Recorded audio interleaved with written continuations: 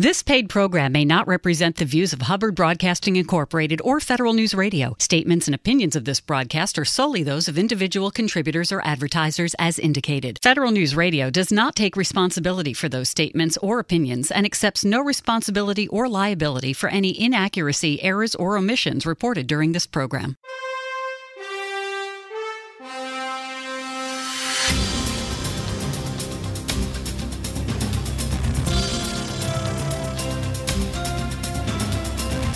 Welcome to the Business of Government Hour, a conversation about management with a government executive who is changing the way government does business.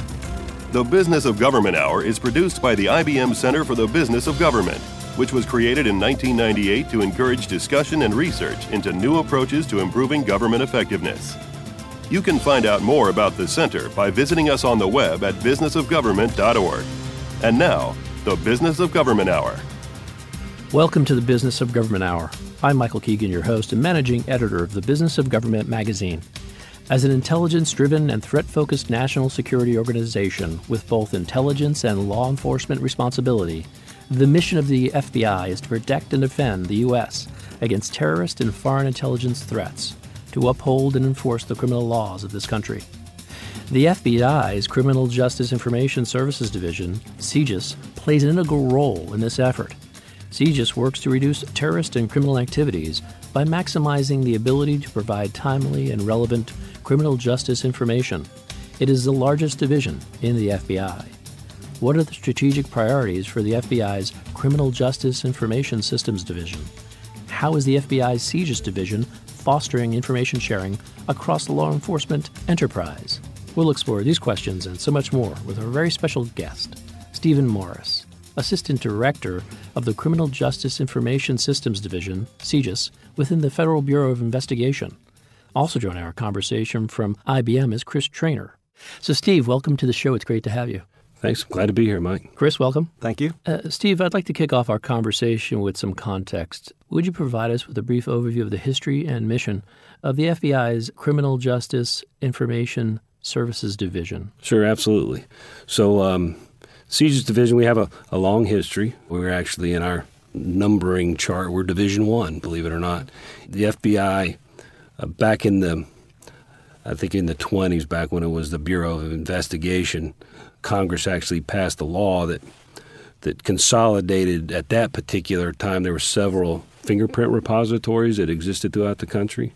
And Congress passed a law to consolidate those, and that really gave birth to the identification division of or what was then the Bureau of Investigation, later became the FBI. So it goes back to the 20s, the creation of our division. So we're a long-tenured division, but our mission has evolved like anything else in the world evolves over the decades. So we were the identification division for many, many decades, doing fingerprints. That was our bread and butter, so to speak. And then back in the 90s, the early 90s, there was at least a conscious effort to move some of our bigger CJIS occupied, or the identification division occupied a lot of real estate in the federal building, in the J. Edgar Hoover building in D.C. And so when there was a need for more space in there, they were looking for components of the FBI to move out of the Hoover building.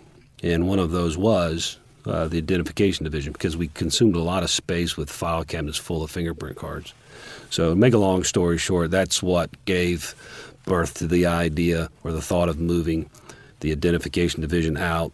Senator Byrd at that time from West Virginia obviously astutely raised his hand, offered up a dedicated, strong workforce in West Virginia and said we can do it cheaper, better, faster in West Virginia. And so we ended up, the Bureau actually bought about 985 acres out in West Virginia.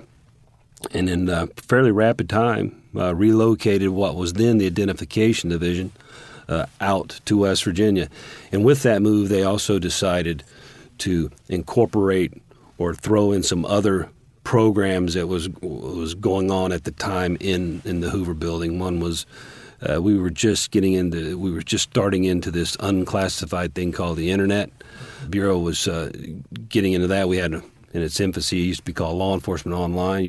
And so they took that program. Another program you probably heard a little bit about here lately is our Uniform Crime Reporting Program. or UCR as we refer to it. That program was also blended in with the Identification Division, and that's when, and there were a couple of other things, I'm sure I'm missing some of those, but they consolidated those programs and relocated them all in one batch out to West Virginia, and they renamed it the Criminal Justice Information Services Division, because then it became more than just an identification division. So that was really the kind of the history of how CJIS came to be, and more importantly, how we ended up in West Virginia. Interesting. So, again, for more context, I was wondering if you could give us a sense operationally how the FBI is organized, the scale of operation, and maybe if that's too general, what about your division? What's your budget? How many folks do you have reporting to you? Things like that. Yeah. So I probably would stick more to what CJIS is in terms of, because obviously I know that. Obviously, the FBI is a large organization. We're made up of a number of branches, I think 4 or 5 different branches. The CJIS division is one of 3 divisions located within the FBI's Science and Technology branch. So our sister divisions within our STB branch, or Science and Technologies branch, our sister divisions are our Laboratory Division and our Operational Technologies Division. Both of those are located down at Quantico, as you know. So, but as far as CJIS, we're, like I said earlier, we're the oldest division, but we're also the largest division. I have a little over 2,400, almost 2,500 full-time employees that work at CJIS. Then you throw in about 400 or 500 contractors that work on site there, as well as another 400 or 500 that support our operations there in and out, on and off campus. So at any given time, or any given week, we've got 3,000 people traversing through there. And we're a 24/7, 365-day-a-year operation. We never close. Our budget runs about $400 million as far as our discretionary, what we call our discretionary funding. We pump a lot of taxpayer dollars into West Virginia, so as you might imagine, we are great partners in the community there in north central West Virginia. We're located just about 25, 26 miles south of Morgantown, where the West Virginia University is located. So we have a great partnership with WVU and the other schools in the area. But again, CJIS is we're the oldest, the largest as far as personnel-wise. The fun thing is we, of all the divisions in the FBI, we only have about 25, 26 agents, FBI agents assigned there. I'm obviously one of those as the assistant director. We fondly refer to ourselves, and you can appreciate this, Chris, we refer to ourselves as one-percenters. So there's a handful of us there, but it's a great relationship that we have with all the staff that are there. I mean, we have a lot of career IT folks, information technology folks that run our data centers and do things like that. And it really is a perfect marriage because we provide that operational insight to what is going on in the world in terms of investigations and national security stuff. So it's been a great relationship. Let's talk a little bit more about your specific role as Assistant Director of CJIS. What are your duties and responsibilities that you carry out?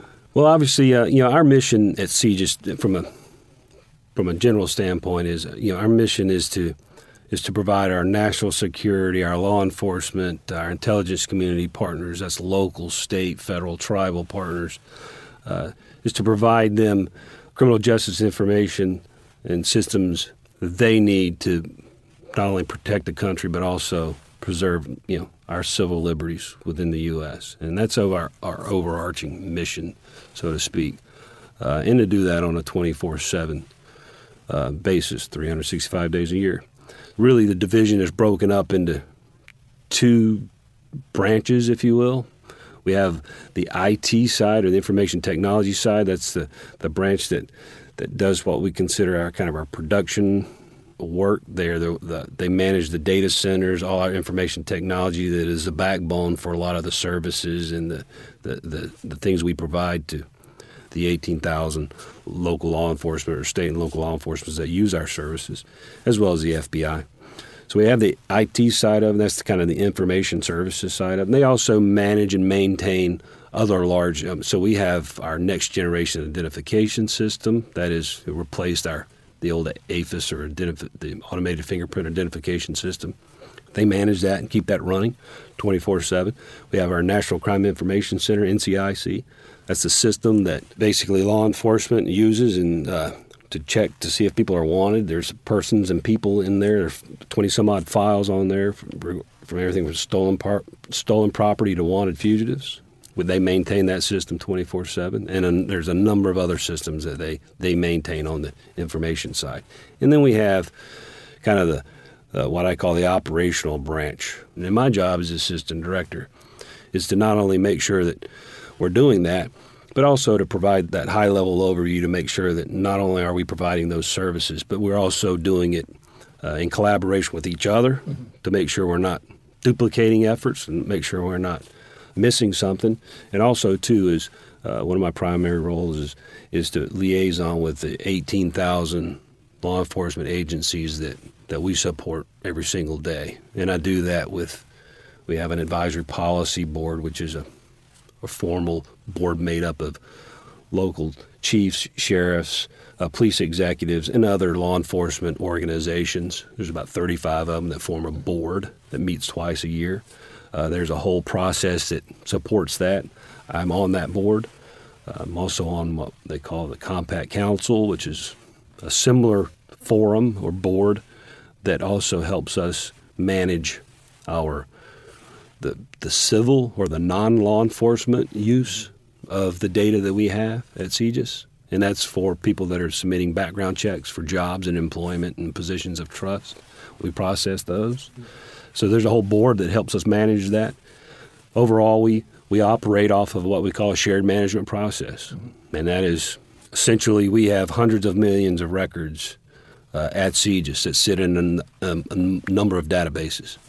But that data and those records, by and large, do not belong to the FBI or the federal government, for that matter. They belong to local, state, police, sheriffs, and government agencies throughout the country.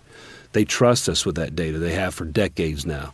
And our job is to make sure that we're managing it and making it accessible to them on a 24-hour basis. In order to do that, we meet and we work very closely with them to make changes and to do the things that they want us to do so that we can share that data nationally and in some cases internationally.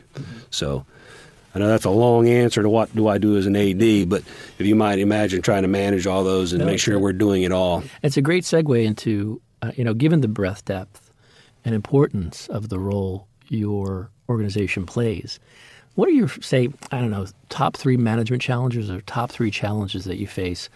And more importantly, have you sought to address those challenges? Part of our mission is not only making sure that we manage these millions of records and their criminal history records and law enforcement reports and the different things that populate these systems that we use and make sure that folks have access to that need to.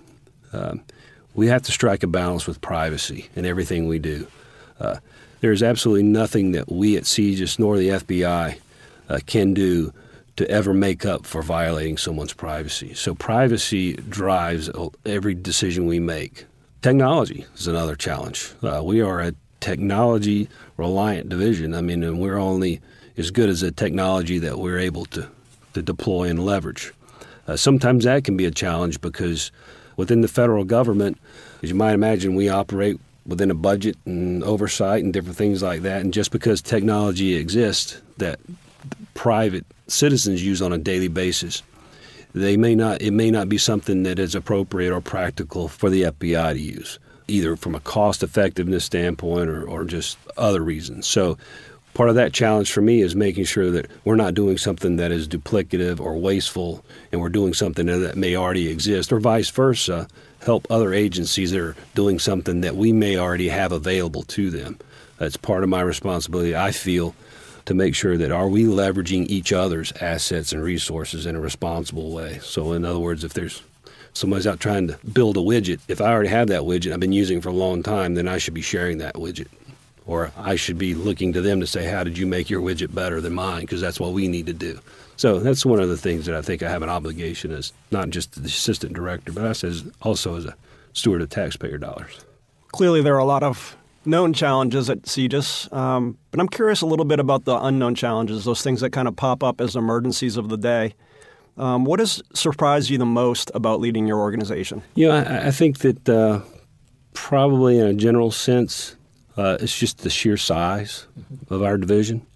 I've been in the FBI a little over 27 years now, and I've run small offices and small squads and units, and most recently before I reported as the assistant director to CJIS, I was the special agent in charge of our field office in Houston. So as you move up through your management career and your assignments get a little more, a little bigger and larger and sometimes more complex, there's that gradual progression. But even from moving from a relatively large field office operation in Houston, walking into a division, and I've been assigned at CJIS before in previous years, so I had some idea of their mission and their size and scope. But until you're that guy, until you're the guy sitting in the bird seat there and you're responsible for managing that division, you really can't appreciate the magnitude of trying to manage 3,000 people on a 24/7 basis, because then you get into not just managing the operations and a workforce of that large, but also I feel responsible for them. I feel responsible for their happiness, their job gratification, literally their feeding and watering. It's a good entree into sort of given your background. Your last tour was in Houston. Now it's with CJIS. Given your career path, what makes an effective leader? And perhaps you can share with us some of the characteristics of an effective leader and who's influenced your leadership style. First and foremost, I would have to say my family first, going back to how I was raised, right? And then, of course, as you have children and you have your family, that they keep me grounded. They remind me of really who I am as a person, first and foremost. So I think that affects me every single day. And then, of course, when I get in the office and get into my career, I have there are managers I've worked for in the past that I remember fondly. Some of them I'm still dear friends with. I spent several years down on the southwest border in El Paso back in the 90s, and I had a boss down there who taught me as a young agent and a new supervisor or soon-to-be supervisor, would teach me things about just how to approach meetings and different things like that. So little things like that you remember. Obviously, I had a squad mate of mine that was a dear friend. And one of the things I've learned is you never want to forget where you came from. You really always want to keep grounded in that and know who you are as a person, because that affects how you treat other people. So I think that's very important to me. I think as a manager, as an executive, you've got to constantly be able to maintain that flexibility and constantly be innovative and forward thinking. But don't forget, again, where you came from, because there are lessons learned there. You got to kind of walk that tightrope, because I think there are a lot of lessons learned from the past, but at the same time, we got to constantly be moving forward, sometimes at the speed of light. So I think this is an important balancing act. What are the strategic priorities for the FBI's CJIS division? We will ask its Assistant Director, Steve Morris, when our conversation continues on the Business of Government Hour.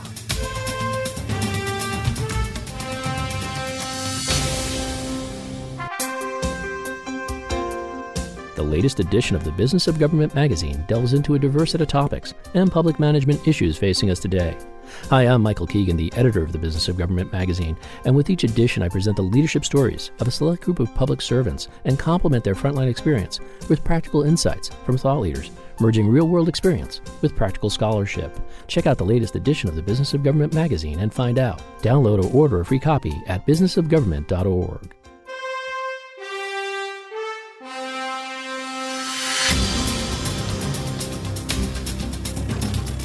Welcome back to the Business of Government Hour. I'm Michael Keegan, your host, and our guest today is Steve Morris, Assistant Director of the FBI's Criminal Justice Information Services Division, or CJIS.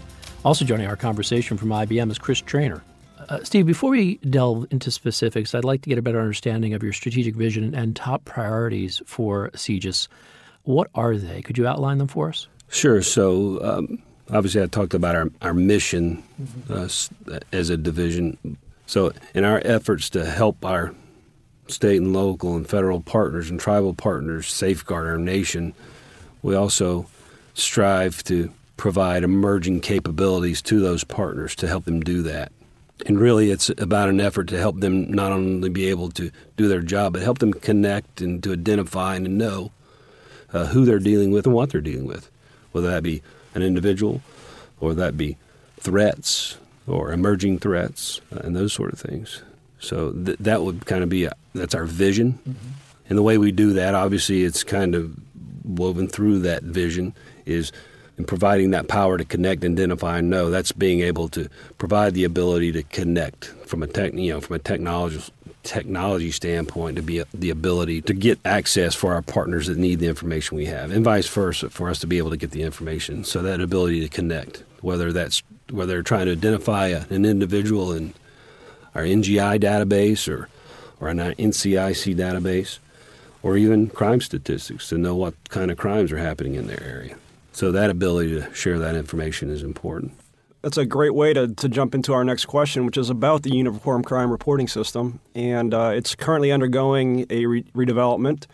Can you talk a little bit about what the FBI is planning to do to increase the quality of the data that's available for the Uniform Crime Reporting System? When we talk about Uniform Crime Reporting, or UCR within the FBI, really what that is, it's an umbrella program that really captures 4 or 5 different collection programs, if you will. You have what we call Crime in the United States. That's that publication that used to come out in hard copy. It was about 2 inches thick. It got published every year. It always comes out at the end of the year, but it always frustrated people because it was always for the year before that's stats. So, but that was just the nature of that process.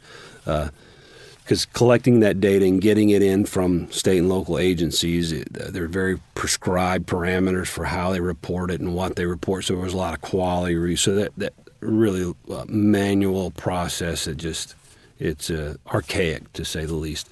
So we actually started a few years ago trying to modernize that effort. It started really with focusing on the technology for our Uniform Crime Reporting Program. It really gets to the who, what, when, where, and why of crime versus just numbers.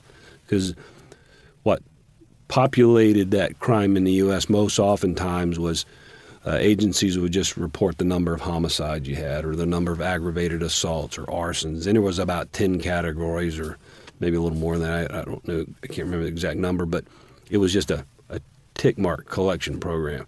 So it was great 60, 70 years ago when technology didn't exist and there wasn't this expectation or reality that you could collect that data. So NIBRS came into play and pretty much they started talking about it in the 80s, but it really came into play in the late 80s, early 90s. So you had UCR and the crime in the U.S. and summary reporting. You had NIBRS, the National Incident-Based Reporting. But also, too, over the years, the UCR program has had the law enforcement officers killed and assaulted publication, and Chris, you've probably seen that, and that's information that has been collected and provided by state and local agencies on just what it says on officers that have been assaulted or killed in the line of duty. And that collection began decades ago, and really as in an effort to help understand why these things were happening in terms of so it could inform training decisions and different tactics and things like that. So that's been in place for a while. And can we make it more efficient from a technology standpoint so that it doesn't make it even more burdensome for an agency? So as a result of that, we've come up with we call it a 5-pronged approach, quite frankly, that we're coming at this from. And first and foremost is our plan is to retire or do away with that summary reporting system that's just numbers, because it doesn't really tell you anything about the crimes other than how many you had, if people provide that. So our goal is to, within the next 5 years, retire that summary reporting. We hope to get there sooner than that with the consensus that we've developed through our APB and different things. 5 years is the number that we've kind of at least set our target date for. So retiring that summary reporting in favor of everybody going to the NIBRS collection, because everybody realizes that's where the rich data sits, is in that granular data that NIBRS allows you to collect. So retiring legacy and collecting NIBRS data is one of those, the first prong. Second prong is expanding the data that we do collect. And our goal is to begin collecting that data sometime hopefully in the summer of 2017, because again, it requires an IT infrastructure. It requires a process that you can do it nationally. So that's a big part of that effort. The third prong in that effort is the FBI also making sure that we're reporting crime statistics, just like we're asking our local state. I'm a huge believer in don't ask someone to do something that you're not willing or already doing. And that's a big deal for me. So not to mention that the law requires federal agencies should do it. So if no other reason, you do it for that reason. So we have an effort underway now to make sure that we are putting the processes in place that allow us to report that. And then fourth step is once we get our house in order, then we hope to then work with our sister agencies, particularly outside the Department of Justice. And then the last prong of that effort is this is all great to collect this data and to have all these different sets. But again, it doesn't do us any good to collect that data and then report it a year after the fact. It needs to be timely. It needs to be accessible. It needs to be accessible by the public. Steve, you mentioned the anticipated retirement of the summary reporting system and the replacement of that system with NIBRS. And I'm just curious, could you tell us what the adoption rate currently is for the use of NIBRS information, and what's the roadmap to get to 100%? So as I mentioned earlier, NIBRS was actually a concept that was born out of the realization back in the 80s that, this summary reporting, it's been working for the last, 40, 50, 60 years, and it's informing, law enforcement, but it really is not answering the real questions that we are finding out. And so that conversation started back in the 80s, but it's been a slow process to get agencies on board with NIBRS reporting. And quite frankly, if some agencies, if they were already submitting summary data, then they were already checking the box. We provide data, and again, with the competing resources, they needed to use their assets and their resources for other things. This effort past 30 years to encourage folks to adopt NIBRS has been a slow process. Right now, I would say if you had to look at the country overall, of the 18,000, give or take, agencies that are out there that could submit that kind of data, roughly about a third, about 30% of those agencies are submitting NIBRS data. And that represents, a little over 6,000 agencies out there that we are getting NIBRS data from. So obviously our goal is to get as many of those or more agencies submitting NIBRS. So we work very closely with the Bureau of Justice Statistics, which is part of the Department of Justice. They have a program that they've been working for the past couple of years. We've been working with them on, but particularly within the last year is the National Crime Statistics Exchange. And that's an effort where BJS has identified roughly 400 or so larger law enforcement agencies and organizations in parts of the country that maybe don't have a lot of coverage from a statistics standpoint. They've identified about 400 of those that they believe if they can get those agencies to begin submitting NIBRS data, that would provide a statistically sound representation of the nation in terms of coverage. So we were working hand in glove with BJS, Bill Sable and his folks over there, to help them not only bring those agencies on board quicker, but also to expand that beyond those agencies and really, quite frankly, is to help agencies that are still doing summary reporting, helping them migrate over to NIBRS. So it's a partnership with BJS, a lot of outreach through our APB and our Compact Council partners and different things. And again, it's talking about it a lot in every forum that I get, every forum the director gets, to stress the importance of it. Steve, you mentioned the National Crime Information Center database. What are you folks doing to improve it and create the next generation? I believe it's referred to as N3G. Can you tell us about some of the improvements in that area?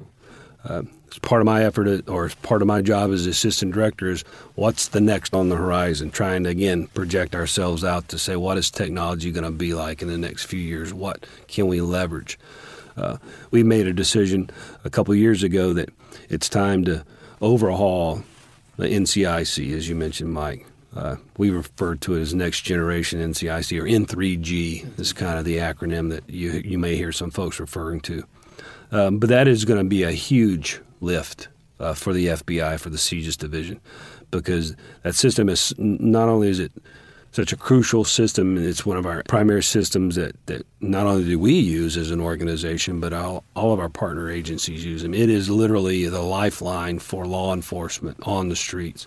Right now, where we are at in the process is we're early in the process in terms of, first of all, let's find out what our users need and want. We have some ideas from the years of experience in managing the system from an IT hardware architecture thing. We kind of know how to do that, but more importantly, what do the users need? So we just recently completed probably one of the largest user studies or user canvases that we've ever done at CJIS, and we sent teams out to every state in the country, even some of our international partners, just to see what they're doing in some cases. And we basically went out just on a fact-finding mission. Sit down, talk to them, ask them, how do they use the system? What would they want the system to do? And we've gathered that information. We have input from over 5,500 users of the system, and we're in the process now of kind of distilling that down into common themes that we will then use that will eventually inform or lead to what we refer to as requirements that will end up building what we believe is the concept of operations for what N3G will be. So we're in the process now of just kind of distilling those down. We'll start presenting those to our advisory policy board members and different folks to not only vet those, but also to kind of get it to a manageable number so that we can then start putting it into a concept of operations. Some of the key features or some of the key things that have come out from that user study is obviously mobility, making it mobile for police officers so they can access the system on their smartphones and different things. And other capabilities. Obviously, you have other things like just a better search capability in terms of being able to search one thing and getting a comprehensive search of all the different files. Other things that would come with technology, that the way images are projected and the way files are projected, kind of what we call the GUI stuff, the user interface stuff, different things like that.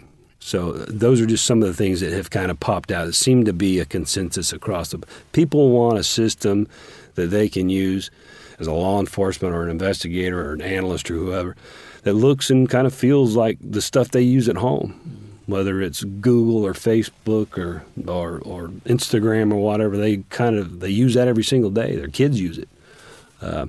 So it shouldn't be a quantum leap or a significant change for that. So that's what we're trying to incorporate into that. But we're in the early stages. What is the mission of the FBI's Biometric Technology Center? We will ask FBI Assistant Director Steve Morris when our conversation continues on the Business of Government Hour.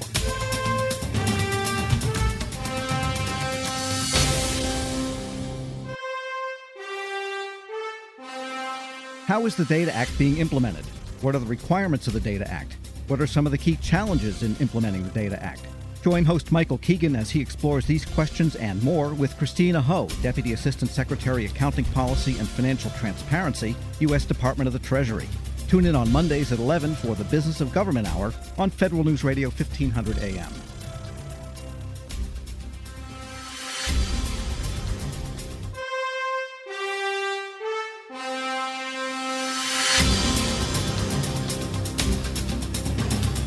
Welcome back to the Business of Government Hour. I'm Michael Keegan, your host, and our guest today is Steve Morris, Assistant Director of the FBI's Criminal Justice Information Services Division, or CJIS. Also joining our conversation from IBM is Chris Traynor. Steve, what is the National Instant Criminal Background Check System, NICS? What is the time frame for having the NICS operation running around the clock 7 days a week, and how many delayed denials will be prevented by the new schedule? The FBI's role in supporting that mission is to conduct background checks on potential buyers that are trying to purchase a firearm. In a nutshell, the way it works, Mike, is an individual walks into a gun store, fills out an ATF form, a 4473, answers a few questions on there, provides some biographic data, name, date of birth, different things. That firearms dealer or that FFL will then pick up the phone. They call in. The call goes into a call center. The call center, when they take that call, the FFL provides that name and biographic data to the individual on the phone at the call center. Basically what they're doing is they're searching three databases. They're searching NCIC, see if this person's wanted, to see if there's any other record in NCIC that might trigger one of the prohibitors, and I think there are about 10 federal prohibitors that would prohibit an individual from being able to possess a firearm. So they'll run NCIC. They'll run what we call III, which is an Interstate Identification Index. And that's where our criminal histories reside. Those are fingerprint-based criminal histories. So when a person gets arrested and their mugshots and fingerprints are taken, that information populates the III. So that's really the bread and butter, because that's where you find folks, for the different prohibitors. And then I also search what they call the NICS index. And the NICS index is basically, so if you think about it like this, and this is one of those things that a lot of folks just don't understand the process, so it's very easy for them to just hear things reported on the news or whatever, and they draw conclusions when they really don't understand the process. So the NICS index is really a system. So if a person gets arrested, they have fingerprints, and they have a criminal history, that's going to go into III. That's where it needs to be, because it's used for other purposes, for other civil background checks and different things like that, not to mention law enforcement conducting investigation. You got NCIC. As I mentioned, that's our database of person and properties files. So there are other records, however, that could trigger one of the prohibitors from a firearms background check, like mental health records. That's a big subject. Well, it doesn't mean you've been arrested, so your information is not going to be in III. At the same time, it might not be an NCIC, because if there's no warrant for you, you've never been wanted for anything, you might not be an NCIC. So there needs to be another repository. So the NICS index was created as a third repository to put other records in there. It also puts, if individuals have been backgrounded before and found to be prohibited, then they'll put those in that NICS index, so it's a quick check. So if it comes back as a positive hit in the NICS index, then you don't have to do a lot of research. So it's a kind of a quick reference. So those three databases are the databases that are checked by that call center when the FFL calls. And so if it comes back and there's no record in any of those databases, the individual is proceeded, or they're given a proceed. The FFL is given a proceed to transfer the firearm. That happens more than 70% of the time. In the roughly 29% of the time, when there's a hit to one of those databases, then somebody within the FBI's got to look at that and see if that hit is actually who it is, who it could be. So those calls then get transferred to the FBI. That's where you've been hearing a lot of reporting here recently about the staffing, the additional staff for the FBI to process the volumes. Because when we started this process back in the late 90s, at that particular time we had roughly 500 folks to support that process. And that's just not 500 folks answering phones.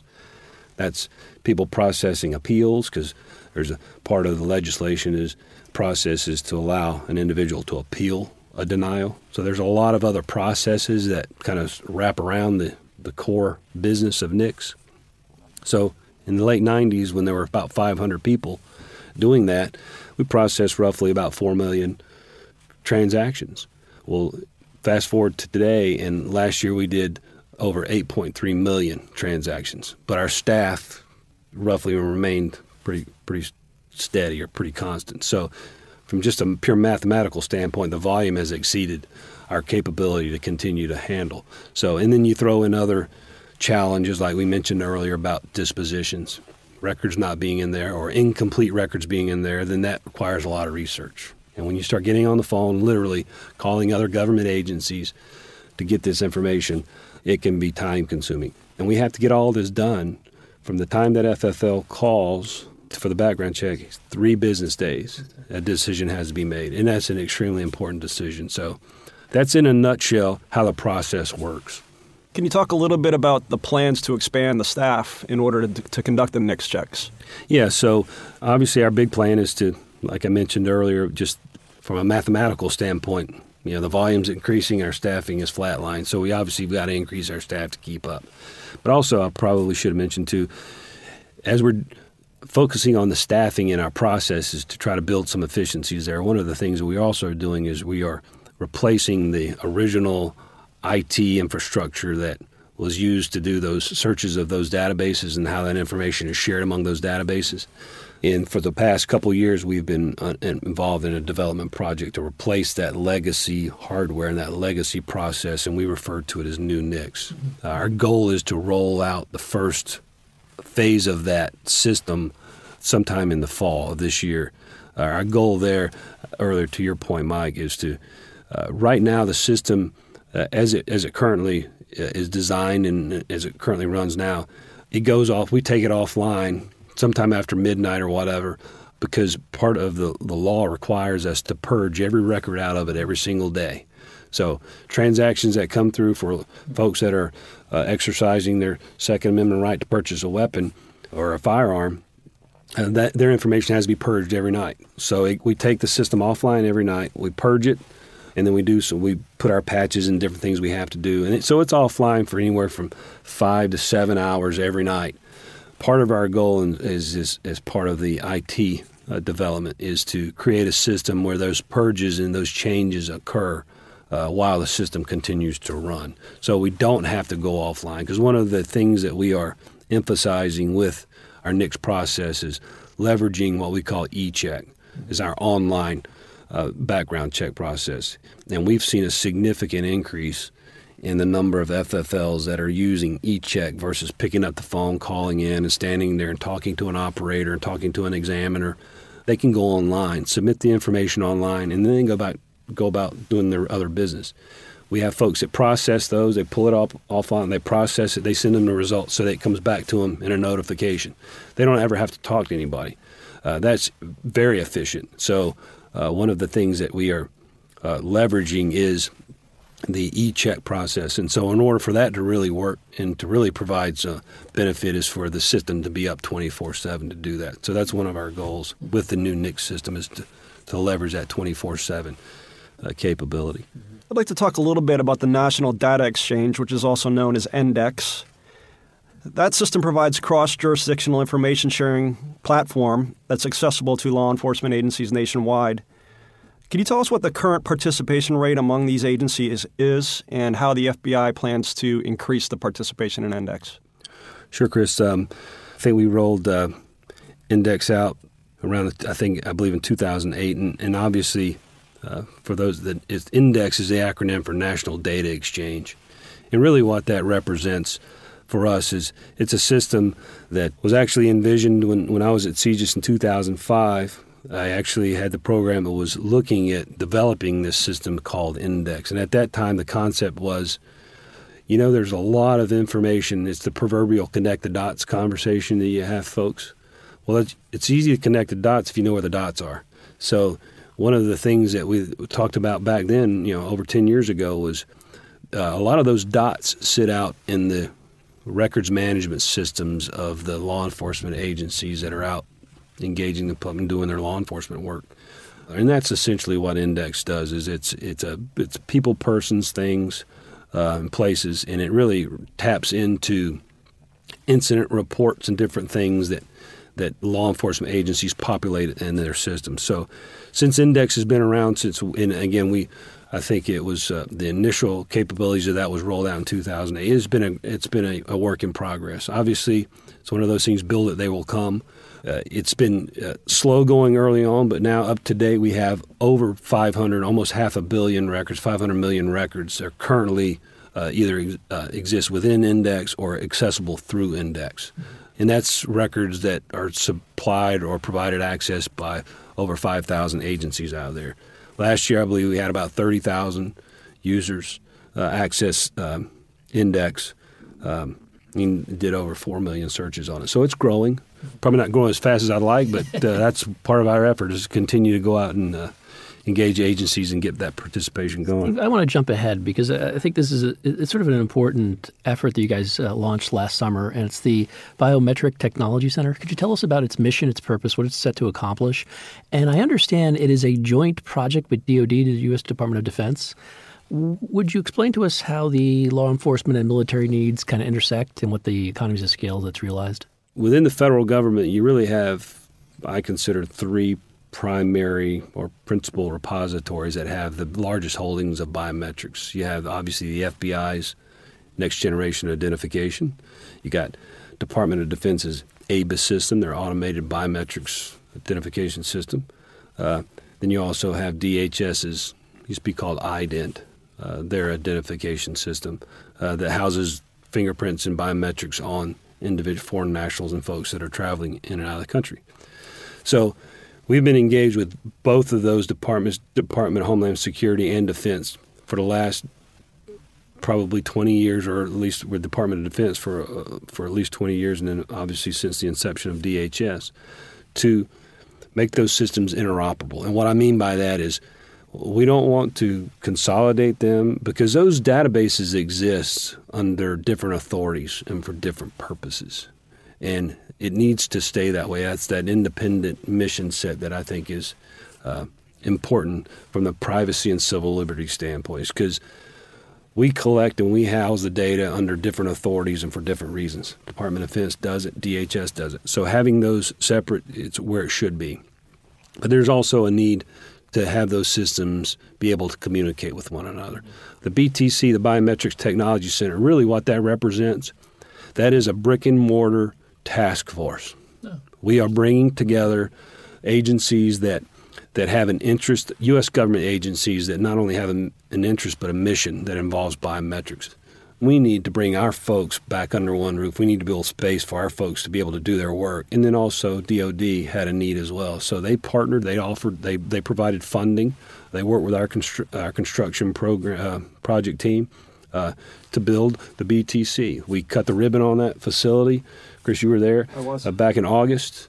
It's a beautiful facility. We started moving folks in there in December of this past year, and we started what we call the first phase of our move-in, but now that building is operating. But to answer your question, it really, Mike, it really represents a task force environment. And there's nothing breeds success like having people in the same room under the same roof working together. And so really what that is us harnessing everything not only that the FBI does, but quite frankly, what the U.S. government does in the field of biometrics. And I know, so DOD is going to be there. Department of Homeland Security has expressed an interest in it. And it wouldn't surprise me if other agencies that we work closely with will have other folks located there as well. What is the mission of the FBI's Advisory Policy Board? We will ask Steve Morris, Assistant Director of the FBI's Criminal Justice Information Services Division, or CJIS, when our conversation continues on the Business of Government Hour.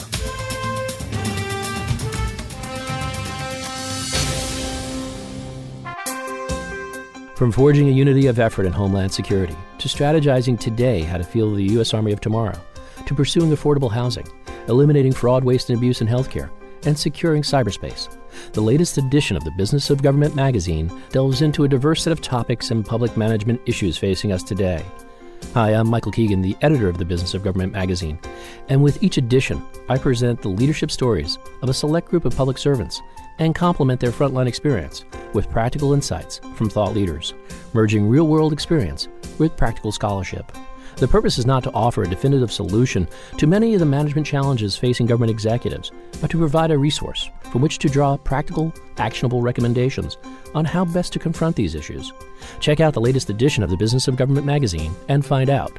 We bring you insights and interviews from government executives who are changing the way government does business. Download or order a free copy at businessofgovernment.org.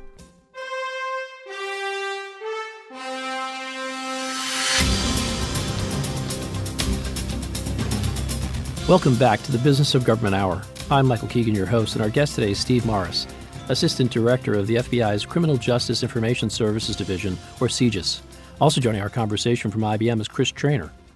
Steve, the Advisory Policy Board, or APB, plays an important role in shaping CJIS policy. Would you tell us more about the makeup of the board and how they assist CJIS? Absolutely. First, I really can't underscore enough how important the Advisory Policy Board, or the APB as referred to it, how important that is to our everyday operations at CJIS. It was not something that I was familiar with until I started working at CJIS, and then shortly thereafter, you really see the important role they play. And essentially, what the APB is, and the APB it actually started over 20 years ago when the FBI started developing its first AFIS system, its automated fingerprint system. At that particular time, they grabbed industry leaders, or not industry leaders as much as practitioners, law enforcement agencies that were looking to build or had built, and they brought these folks together to kind of help the Bureau design and build and develop, and they did it. And that proved very successful to the point where they leveraged that success when the FBI started developing and deploying NCIC, the first generation of NCIC. They did the same thing to the point where that proved incredibly successful in being able to deliver nationally scoped systems to support these agencies, to the point where Director Free, I believe it was, basically made the APB or created the APB as an official federal advisory committee under the FACA regulations. And so last year, actually it's 2014, the APB celebrated its 20th anniversary. So it's 20 years we've been doing this, and essentially what the APB is it's a board of 35 individuals that hold seats on the official board. Those folks are elected and appointed to that board by their constituents. And when I say constituents, so I have to back up a little bit to explain how it feeds up to the board. So the board meets every 6 months, twice a year, but the topics or the issues that they meet to discuss and vote on are promulgated through a grassroots effort. In other words, there are 5 working groups that make up the foundation of the APB, and those 5 working groups are regional, and I don't know exactly, north, south, south central, west, and then there's a federal working group. And those working groups are there could be anywhere from, and I forget the exact number, but there are dozens of members on those working groups. And there's every state has a state representative on it. They have a local representative on it, and then there's in some areas there's other designees on those working groups. So those working groups, they hear, or they either if an agency has an issue with a system or an idea that they want that they think would be helpful for law enforcement, then they form what they call a topic paper, and it kind of gets reviewed by all those working groups. And in the essence of time, those working groups formulate themselves up to issues that are reviewed and voted on by the board. What they vote on in terms of, and all the working groups hear the same topics and same issues, and they make their recommendations, and those get distilled down to recommendations that go to the board. They vote on that board, that 35-member board. And those folks that sit on the board, some of those are members of those working groups that are elected by their working group that we want, Chris to be our representative on the board. And then there are other organization leaders from different sectors of the criminal justice community, corrections and parole and different things, that our director appoints individuals to. So those topics get voted on, and those result in recommendations that then go to our director. And essentially, when our director's reading these recommendations, these are recommendations that the APB representatives of the law enforcement community, national security community at large have said, hey, FBI director, this is what we would like the FBI to do with our information, or we don't want to do with our information in terms of there are agencies that want access to it. They may not feel comfortable and don't want to grant that access.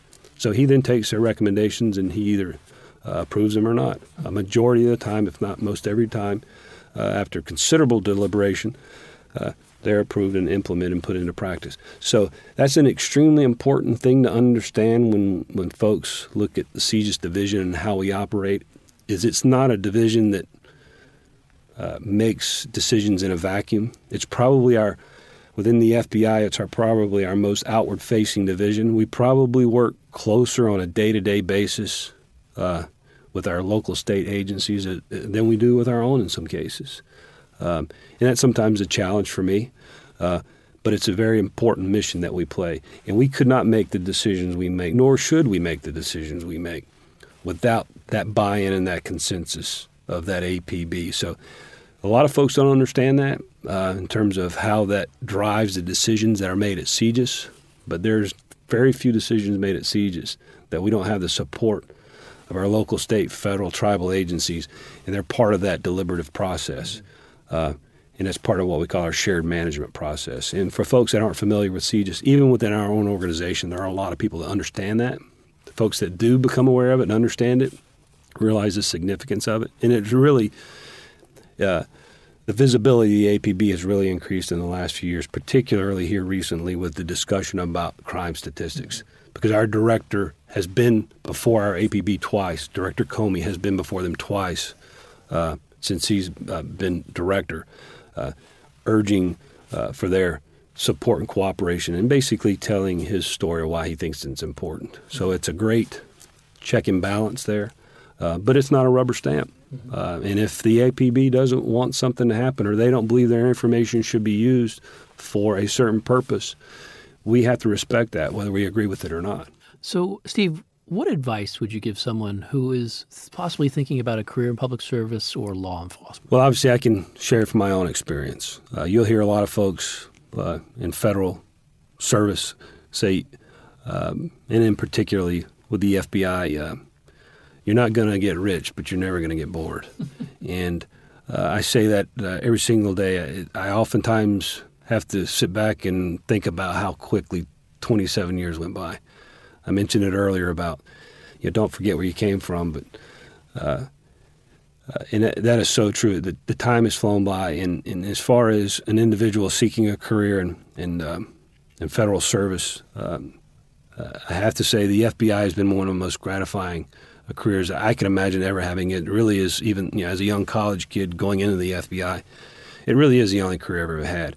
I tell folks all the time I've had probably a dozen jobs in my life, but I've only had one career, and that's the beauty of the FBI. There's so many opportunities to do so many things. I started out in the FBI as a mail clerk, sorting mail and answering phones and emptying trash, working nights and weekends while I put my way through college. And here I am 27 years later, I find myself in the privilege of being the assistant director at CJIS. So it has been, within the FBI, there is no boring days. You go to work every single day knowing you're going to walk into something different. I'm sure you could share the same stories, Chris, with, having been with ATF. Everything's a new adventure. You never get bored. And more importantly, everybody likes to make a little bit of money, but you make a good living of it, but you're doing good work.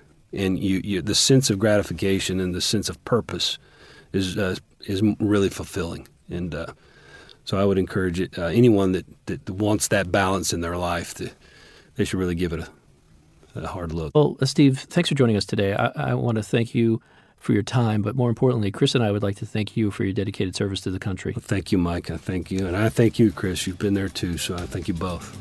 This has been the Business of Government Hour, a conversation with Steve Morris, Assistant Director of the FBI's Criminal Justice Information Services Division, or CJIS. My co-host from IBM has been Chris Traynor. Be sure to join us next week for another informative, insightful, and in-depth conversation on improving government effectiveness. For the Business of Government Hour, I'm Michael Keegan, and thanks for joining us. This has been the Business of Government Hour. Be sure to visit us on the web at businessofgovernment.org. There you can learn more about our programs and get a transcript of today's conversation. Until next week, it's businessofgovernment.org.